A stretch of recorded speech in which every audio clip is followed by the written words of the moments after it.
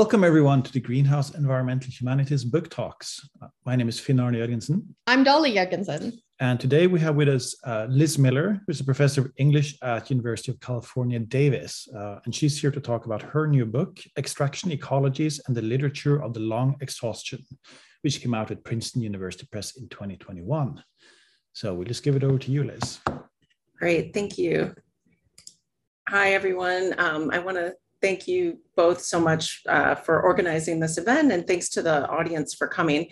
I'm here to talk about my book, Extraction, Ecologies, and the Literature of the Long Exhaustion. It came out in October, and I really appreciate the opportunity and the invitation to reflect today on the methods and frameworks that I use in examining extraction, extractivism, and literature in this study. Dolly suggested that I might talk in these opening remarks about the argument of the book, the theory, evidence, or cases. So I will try to touch briefly on all of these in my opening remarks before we move to discussion. So I'll start by talking about the scope of the book. My field of research expertise is 19th and early 20th century British literature, but writing a book on extraction and extractivism transformed the frames of my research. While the book still focuses on a delimited period of time, it attempts to position this period within broader contexts of Earth history, the history of empire, and the history of capitalism. My geographical frame is also wider in this book than in my previous books, extending beyond Britain to explore its resource frontier and its formal and informal empire. The specific period on which the book focuses is the early 1830s, which saw the decisive shift to steam power in British manufacturing and distribution, and it ends in the late 1930s with the dawn of the nuclear era. So with this chronology, I'm not trying to convey a steady sequential parade of energy regimes as though fossil fuels were unimportant before 1830 or ceased to matter when the expansion of atomic theory gave birth to a new vision of energy in the late 1930s. But what I do hope to capture is a period when Britain came to understand itself as an empire thoroughly dependent on extraction, an extraction-based industrial society irretrievably bound up with the mining of underground material with no viable alternative capable of preserving existing social relations. Mining has a long history, of course, but large-scale industrial mining was born of the 19th century, and Extraction Ecologies explores the magnitude of its socio-environmental impact, an impact that extends deeply into literature and culture. In this book, I interpret literary form and genre as signals for habits of mind and ways of thinking about the world that have material causes as well as long-term material effects. I take form and genre to be important objects of environmental analysis because they are epistemological structures that embed our fundamental conceptual formations. And they're also mobile and repeatable across time and space. Ursula Le Guin famously imagined stories as carrier bags, which prompted Donna Haraway in her most recent book to wonder what the carrier bag for terraforming would look like. In its focus on literature and extraction, we might say that my book is concerned with this carrier bag for terraforming. Because of the durational qualities of language and form, literature engages with environmental materiality across time. And so it is a crucial archive, I think, for understanding extractivism. And just as the rhythms of agricultural life and labor could be said to be bound up in the forms of the pastoral that we've inherited from past ages of literature, the age of industrial extraction produced its own sense of human-natural relations, and with it, a new literature. So my methodology in the study is premised on the idea that extraction of underground mineral resources, so not only coal, but also gold, iron, tin, copper, silver, et cetera, can be conceived of as a singular activity, and that this activity of extraction was bound up with a new cluster, a new cluster of socio-environmental conditions.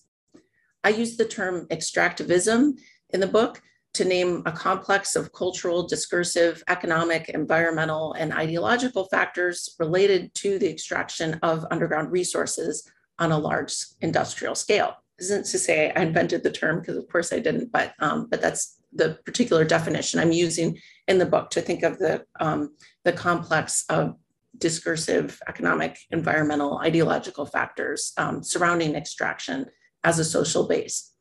While there were important differences between, say, coal mining and gold mining, two major similarities yoke together the different forms of mineral resource extraction as a singular activity in the industrial imperial era.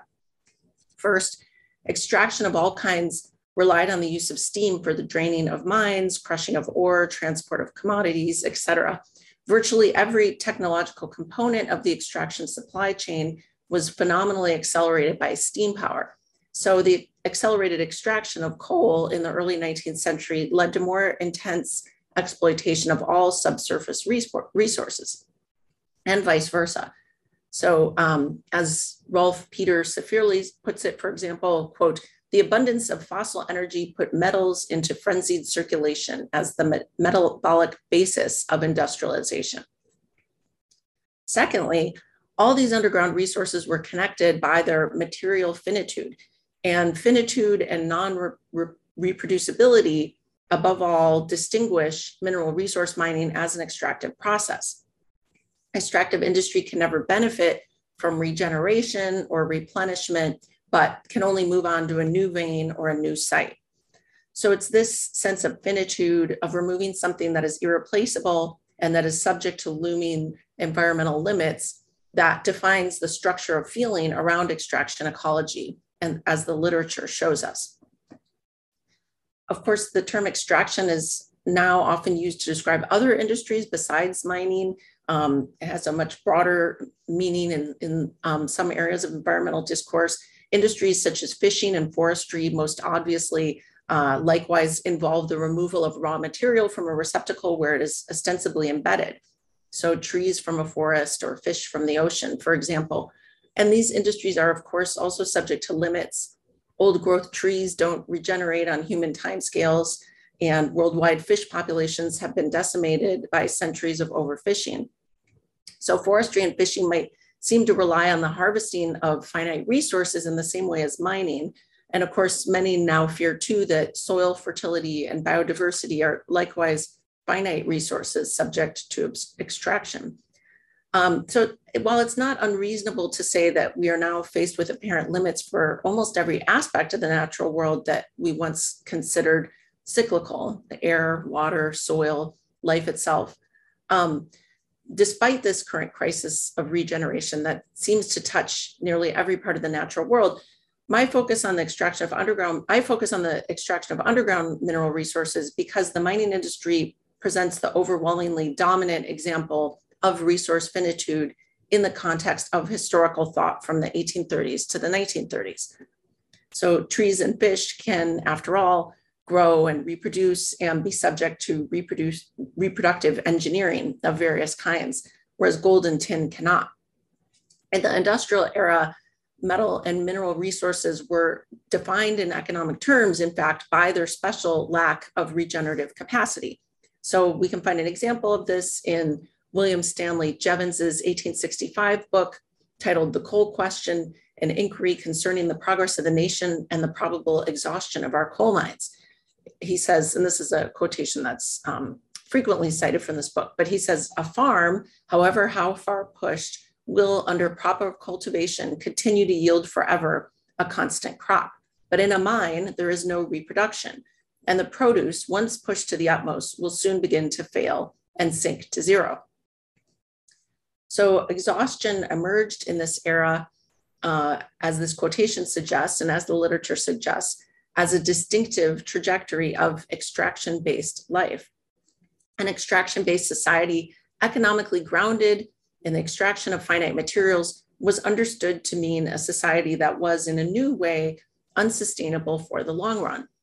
So in this way, British literature of the industrial era, written in the context of the first fossil fuel-powered society, was in the remarkable position of confronting ideationally the mode of life that we all experience today, one where our social basis proceeds by depleting the future.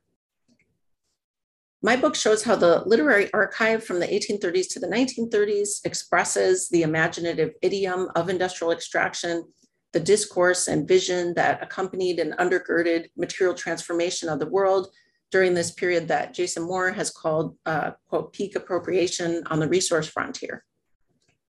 Historically, scholars of the long 19th century have been quite attentive to mining's social history, but they have not tended to consider mining within a larger ecology that includes humans and nature bound together.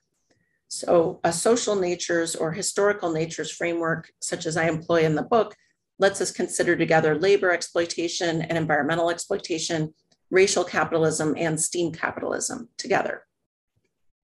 Another goal of the book is to reevaluate the period of the long 19th century through the lens of climate change as we understand it today, and to think about our present climate emergency in the context of longstanding economic, social, and cultural developments. So, for example, my book explores a cross-historical parallel between what we might call the no future paradigm of the 19th and early 20th century, which was resource exhaustion, and the no future paradigm of today, which is climate change. Resource exhaustion did not turn out to be the fatal flaw of fossil-fueled industrial life that many thinkers in the 19th century predicted it would be. But, and in fact, in the case of fossil fuels, we have far too many of these resources underground for our own good. But the pervasive ideological framework of resource exhaustion that shadowed the rise of industrial mining in this period did occasion early reflection on the unsustainability of this mode of ecological relations. And the literary archive shows that even in its early days, extraction-based life was conceptualized as a future depleting system. So I'm interested in my book in the question of what it has meant for us to be immersed in a culture and a literature that's so thoroughly saturated in extractivist thinking and its assumptions about the future.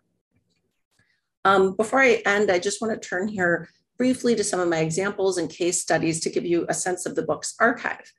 My book is organized conceptually with 3 sections broadly devoted to 3 central categories: time, space, and energy, and also 3 corresponding literary genres: provincial realism, adventure literature, and speculative fiction. Each section explores extraction ecologies as a feature of this era's literature by drawing together multiple textual examples. Genre as a category of analysis offers something like a middle ground between close reading and distant reading, allowing us to see larger patterns in the literature without detaching us from the singularity and nuance of individual texts. So environmental history and environmental knowledge require a long-term view, and the premise here is that literary genre and form carry ideas across historical periods in ways that transcend individual texts. To plumb the archive of the literary archive of the past is to find discursive and conceptual formations that have remained with us, sometimes to our detriment, and sometimes formations that have been left to the wayside and are worth revisiting today. So the first section of the book treats 5 novels: Joseph Conrad's Nostromo, George Eliot's The Mill on the Floss, a lesser known novel called Jane Rutherford or The Miners' Strike by an author named Fannie Mae that was published in 1854, Charles Dickens's Hard Times, and D.H. Lawrence's Sons and Lovers. These 5 works are all set in the backwaters of global empire. And my concern in this section of the book is to demonstrate how the provincial realist novel incorporated exhaustion as a temporal structure to depict the new horizons of human life under extractivism. In these novels, provincial realism's longstanding reliance on the marriage plot and the inheritance plot, on providing closure via social reproduction, in other words, transforms against the backdrop of extractivism to withhold the promise of reproductive futurity. So we see a transformation in the trajectory and temporality of the provincial realist novel.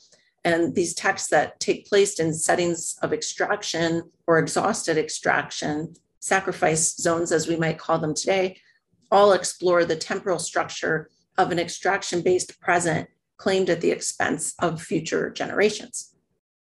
The next section of the book turns from the temporal to the spatial imaginary and from realism to adventure writing.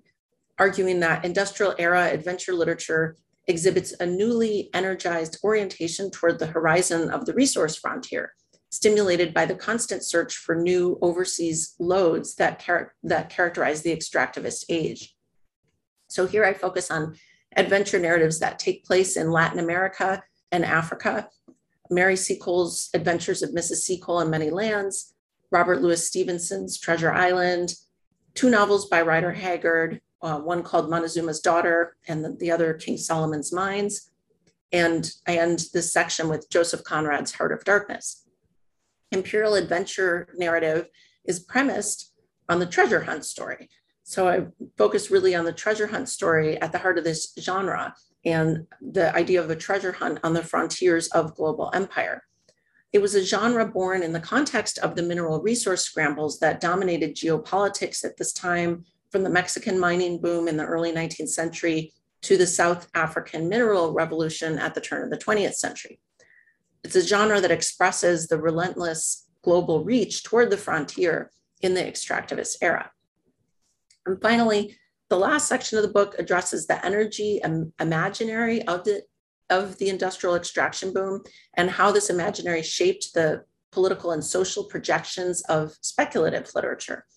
So I look at speculative genres such as hollow earth fiction, utopian fiction, fantasy fiction, and the way that these genres burgeoned in the late 19th century alongside industrial extraction.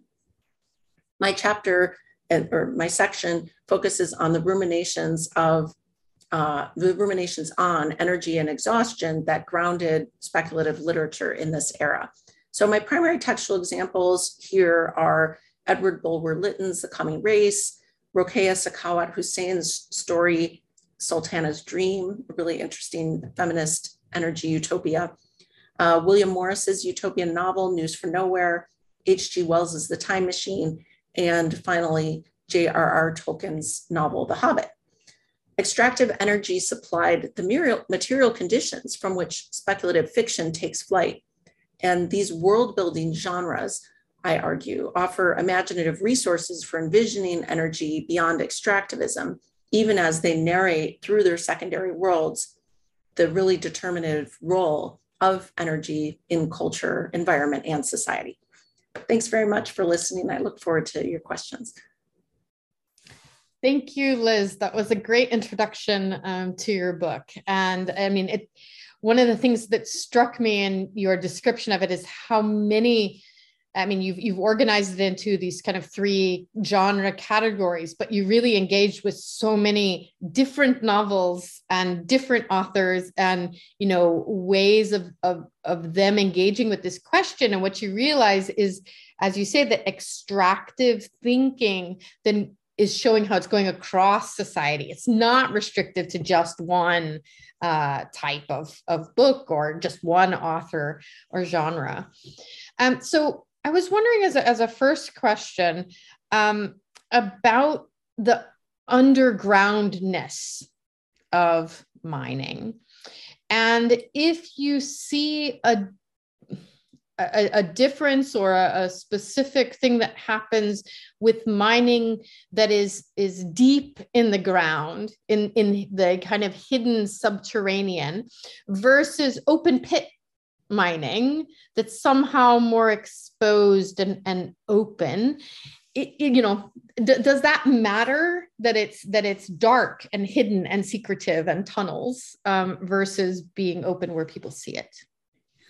Yeah, thank you. That's a really interesting question. I mean, the hiddenness and the concealment of mining, in our regular visual encounters with the world, this does come up quite a bit in the literature in different ways, depending on the genre and the part of the world it's set in and so forth. But in the Provincial Realist novel, for example, there's the novels that I'm looking at are set in mining districts, but most of them, there's very little that happens underground. And, when the characters do go underground, it's sort of like, this major momentous event in the book rather than being the setting in which the novel takes place. So, I mean, it is kind of curious that you're depicting a mining community, but you actually have very little of the novel set in the mine, even though, the the premise that, that the community is based on mining,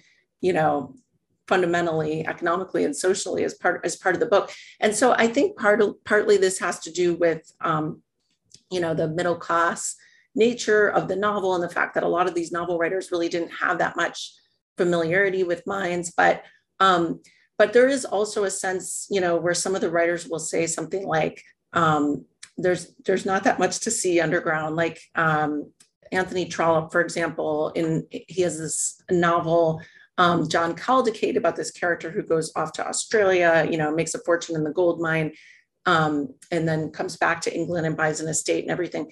And the whole section where he's in Australia in the gold mine, Trollope basically says there's nothing less interesting than a mine. So it just kind of skips that part, So it's this kind of class-based, but deeper than that, I think, sort of refusal to engage with the underground settings and, the labor and the exploitation that takes place there.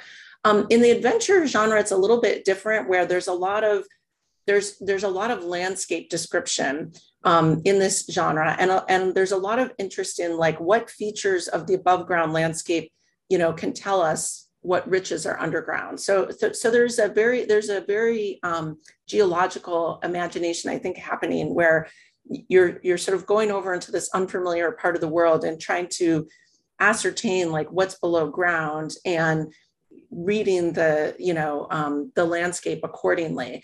But again, focus more on the above ground than the below ground, but thinking about the two in relation to each other. And finally, with the speculative fiction, I mean, there is the emergence of the Hollow Earth genre in this period, sort of like science fiction or utopian novels that are set in underground worlds. And even in speculative fiction that's not Hollow Earth fiction, a lot of times there's an underground interlude. Like you could think about The Hobbit and the various creatures that live underground in that novel. So in speculative fiction, there is this kind of fascination with the underground world, which I think, relates to mining and the kind of conception of having a mining-based society and so forth.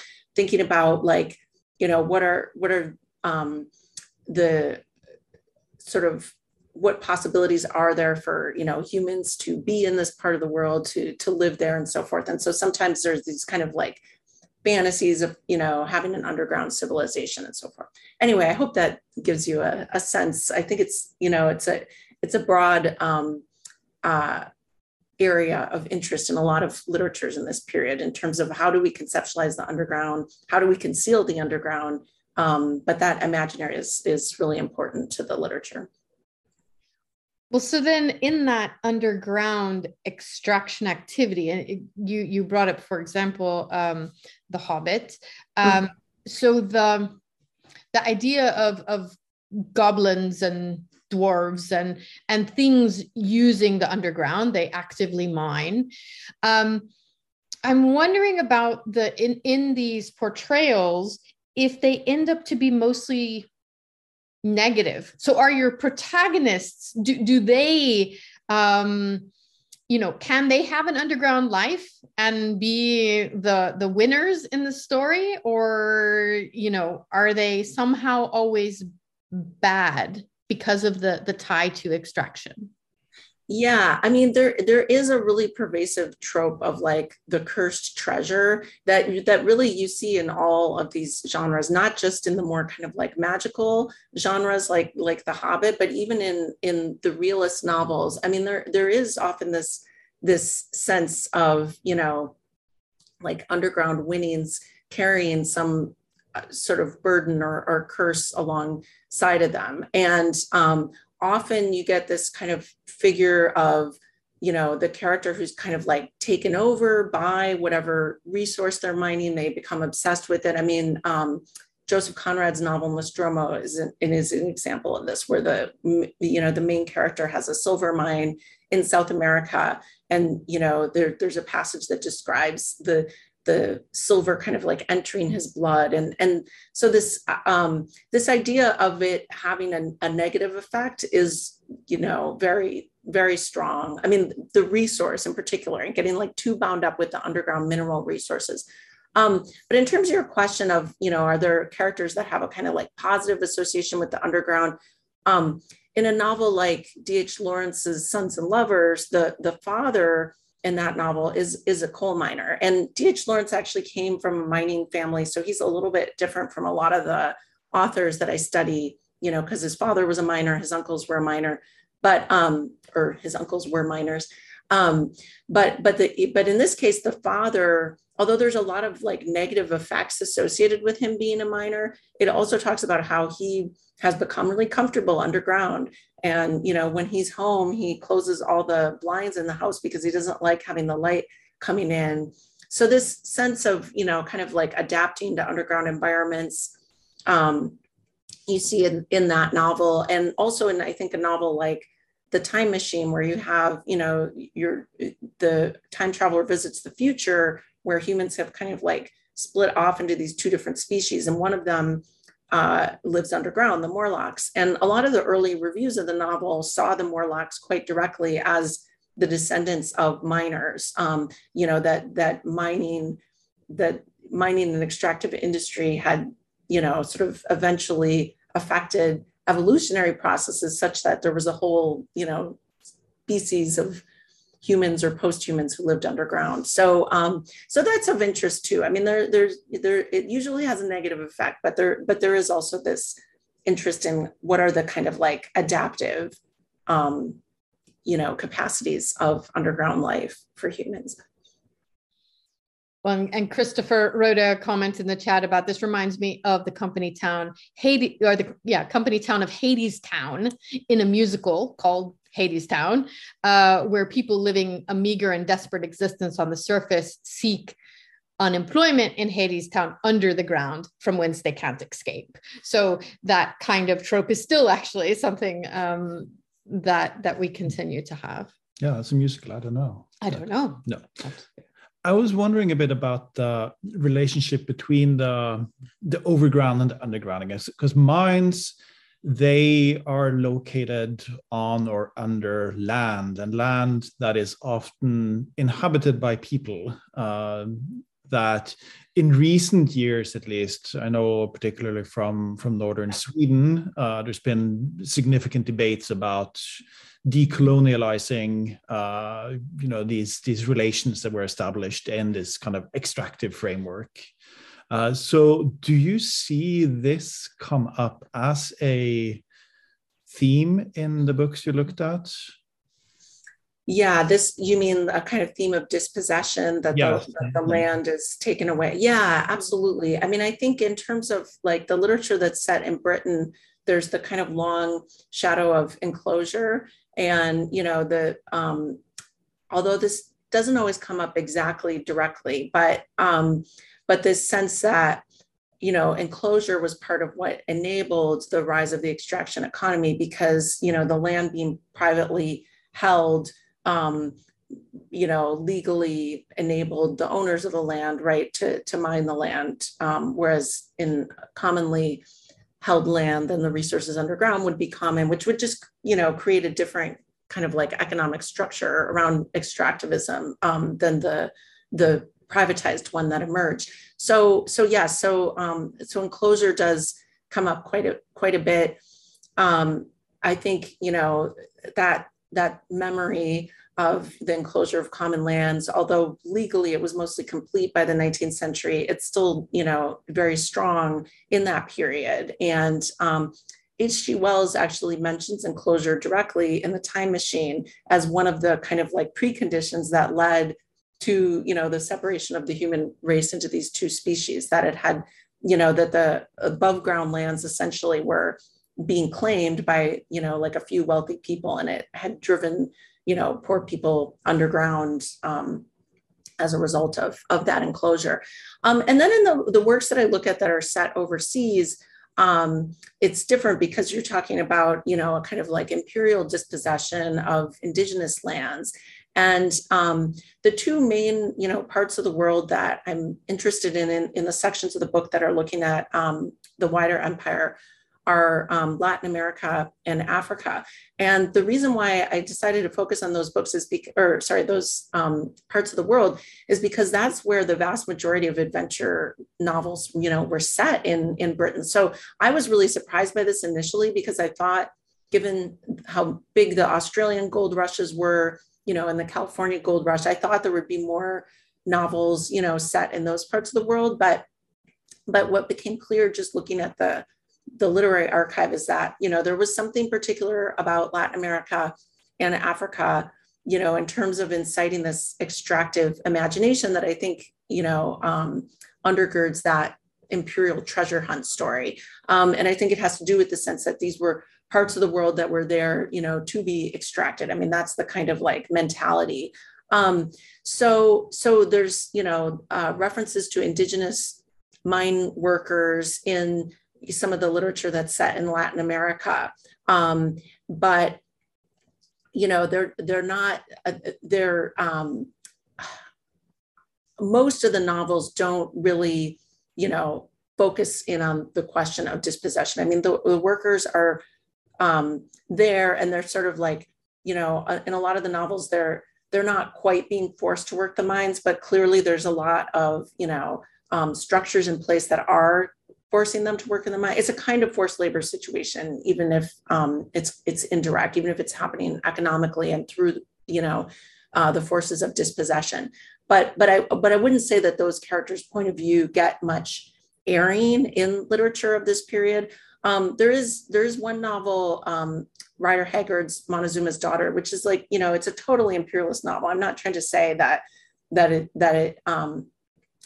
isn't, but it does have some indigenous characters who are resisting European imperialism. And there's one section of the book where they actually take all their treasures and they bury them underground, so that the Europeans can't find them. So it is an interesting moment of kind of like resistance to, the claiming of those lands and those resources from Europeans. But then, the novel says something like, and those treasures are still there if anyone can find them, so it sort of also uses this as an invitation, for more extractive overseas endeavors. But yeah, so I think to get back to your question about land, you're absolutely right that, that to seize the resources requires seizing the surface land as well. And you do see dispossession happening both, in England and on the imperial frontier. Although I think, in general, the books that are set in other parts of the world don't give as much voice to the kind of like loss of lands experienced by indigenous peoples. Yeah, and one of the things you had mentioned in reference to the other question was also how people could read the land as signs of what was below the land, so what was under it. And that kind of gets to Micah's question here in the chat. She said, you spoke a bit about the use of the word extraction, what you meant by extraction. And so she was wondering, could you talk about the other half of the title, the ecology? How are you using the word ecology in your text so that when it's together with extractive, so extractive ecology, what does that mean to you?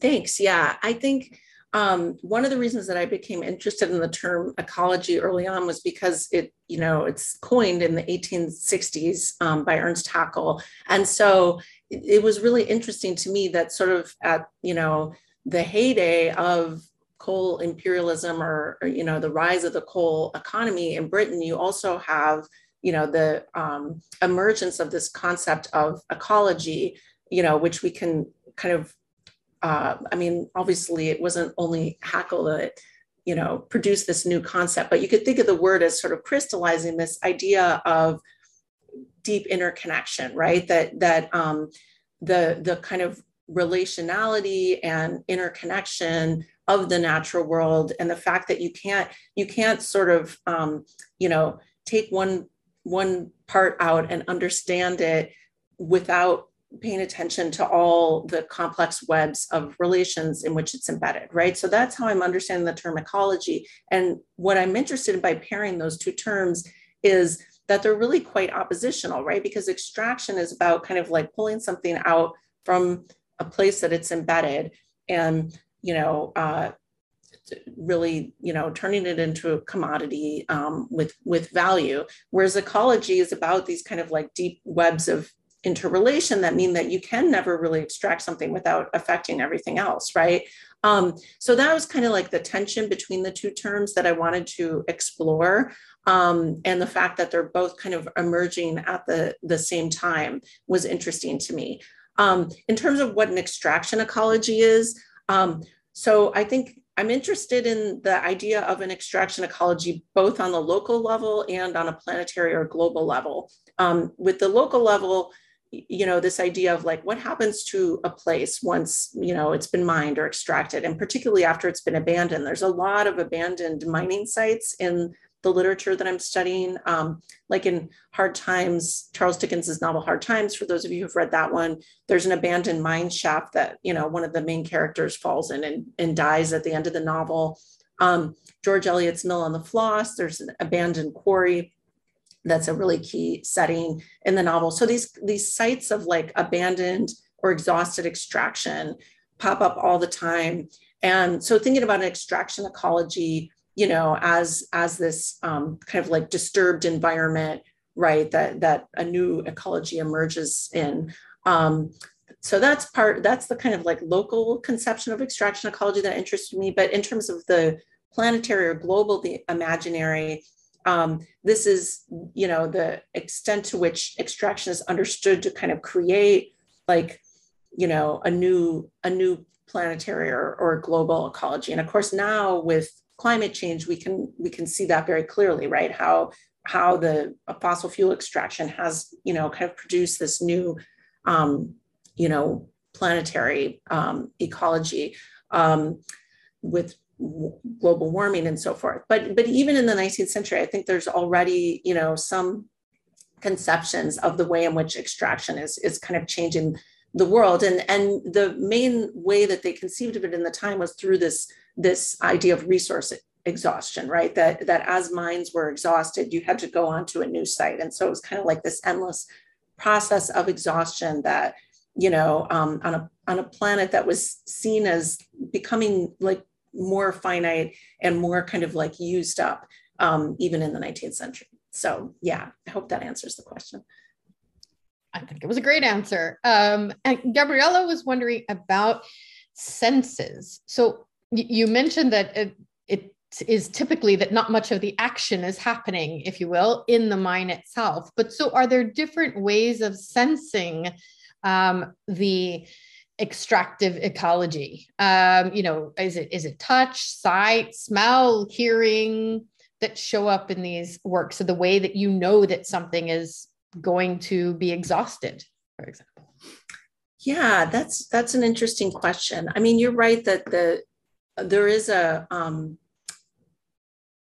there is a kind of privileging of the visual, I think, overall, in these novelistic worlds, where the fact that it's dark underground is a big part of why it seems unnarratable. In the novels that are set underground, I mean, the speculative genres that, have creatures that live underground, there is sometimes attention to the way that their senses have adapted to those conditions to allow them to live underground. So the Morlocks, for example, in the Time Machine, have developed, they have these, really large eyes that allow them to see underground, but they also have these kind of like almost tentacles.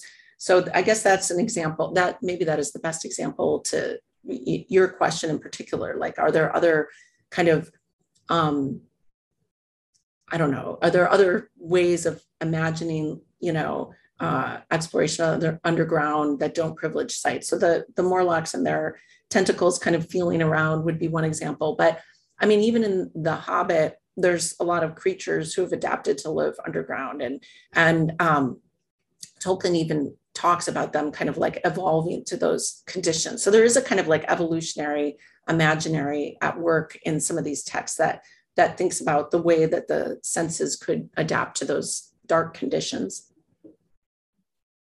Well, so Denise had a question about remembrance.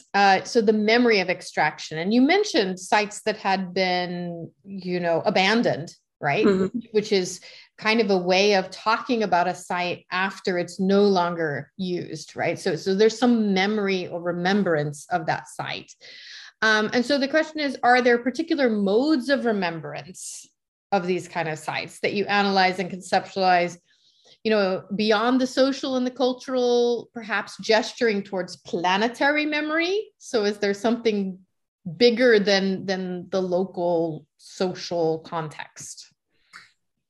Yeah, that's interesting. I mean, when I first started looking at your question about memory, the first thing that came to mind was the memorialization of victims of mining disasters, because of course, there were, frequently big mining disasters in this period that killed hundreds of miners at once. And in Britain, there are often memorials in mining towns, to the victims of these disasters. And one of the novels that I look at, Jane Rutherford, or The Miners' Strike, has it's based on an actual mining disaster that happened in this period. But anyway, there's an accident that happens in the book, and 12 people die, including, many of whom are children, which was also common in these disasters, because, there were a lot of young people that worked in the mines. And at the end of the book, they're putting up a memorial to the people lost in the mining disaster. So there is this interest in memorialization, but but then when I got to the end of your question, where you're asking about planetary memorializing, and thinking about like the memory of the space that's sacrificed as opposed to the people, I can't really think of too many examples of that. I mean, you see it sort of in a almost supernatural register in some of the books. Like there's a place, there's a spot in Joseph Conrad's novel Nostromo where it's said to be like blighted and a cursed place and nobody should go there. So I guess it's kind of a negative form of memorialization, but they talk about how there were these gringos that came there like in search of silver, and one of them killed each other, and now the spot's been sort of like forever marked. So I don't know, maybe it's not memorialization exactly, but that's one example I can think of where the place itself is kind of marked as opposed to like a memorial that's put up by people. Well, and Christopher had kind of the opposite observation, which is sometimes the underground is described as a refuge for disaster. So, right. So negative things can happen there, but also you can be saved from the disasters all around you. And he brought up the mining shafts in Dr. Strangelove. So the vaults in the Fallout video game series. So that kind of nuclear disaster, you often then are doing exactly the opposite. You want to go underground in order to survive, which is interesting to think about in terms of this extractive ecology then. Yeah, there's a novel from 1901 called The Purple Cloud. I don't know if any of you have read it, but it's a kind of science fiction novel that imagines there's this toxic gas that covers the whole earth, and the only survivor is this guy who was up at the North Pole when it happened. And so when he comes back, he takes a boat back to England, and then he spends like a year going in all the mining shafts. He finds like an ordnance survey map with all the mines in Britain. And he keeps thinking if he goes through all the mines, eventually he'll find a survivor. So yeah, that's that kind of thinking of it as a refuge from, toxicities above ground. You see that already emerging in this period. Well, Ariane had a question about the time section. Mm-hmm. Which was one of your organizing principles in thinking about the literature. So have you detected a discourse about deep time in this particular literature? So especially because I think extractive ecologies, if we think about a capitalist extraction, it tends to be in as you said, very short time scale, right? You want to take as much as you can right away, and then you're going to move to another site.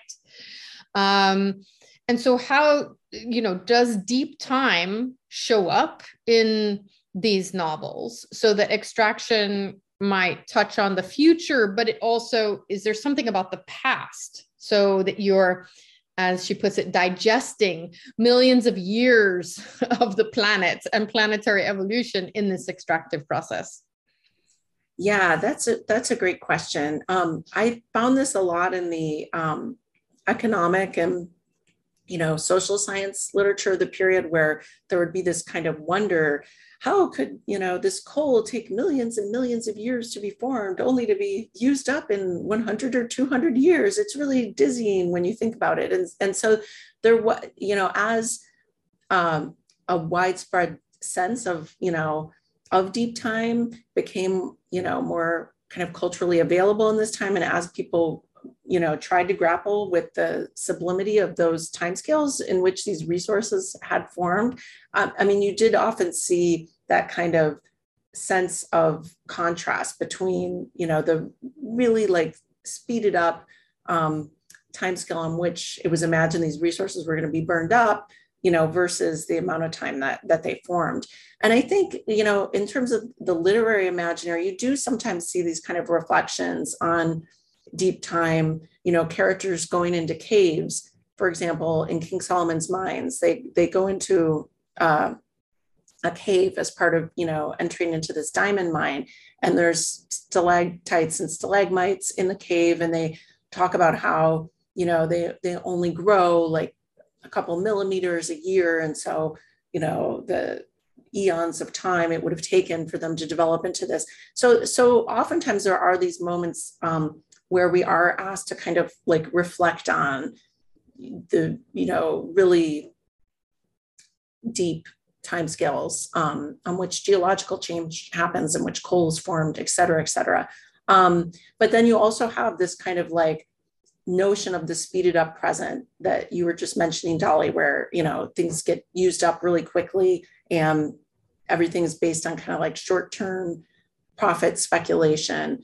And then you also have the kind of imaginary of the future, of a depleted future, which hangs over the text as well. So I think, there's kind of like multiple temporalities that are inhabited in the literature, and oftentimes the way that they are not commensurate with each other is a sort of subject of interest and wonder in the text. So I wanted to ask about underground inhabitants and laborers, because we've heard a fair amount about them, but they've been human, or I guess derived from humans, fantastical creatures, and so on.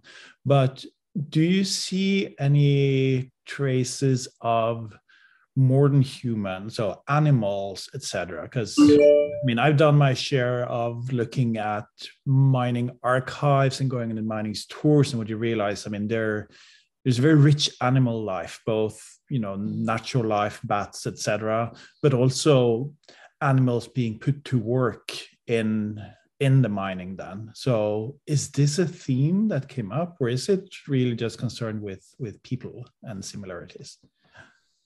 Yeah, it's a great question. The ponies that worked underground, for example, many of whom lived their whole lives underground.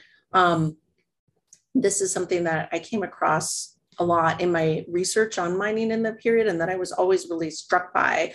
And also how many would die in the mining accidents. Sometimes that would be mentioned too, like in addition to 200 workers or whatever, they mentioned this many horses perished in the flooding of a mine and so forth. So you're absolutely right, that this was like a multi-species environment, and that animals were being put to work underground, and so it's interesting because really like a lot of the book is about the industrialization of mining and the way that mining was speeded up by steam engines. But of course, there's also still huge reliance on those older energy forms, horses and animal power, right? So it's not as though one is replacing the other, but it's more like accelerating the energy formation that was already there. But I would say in terms of like literary representation, you know, there isn't that much attention to the animals underground. The one example I could think of is in Sons and Lovers, the father who's the miner, you know, he has a kind of like mouse friend that, you know, that he feeds some cheese when he's on his snack break underground in the mine.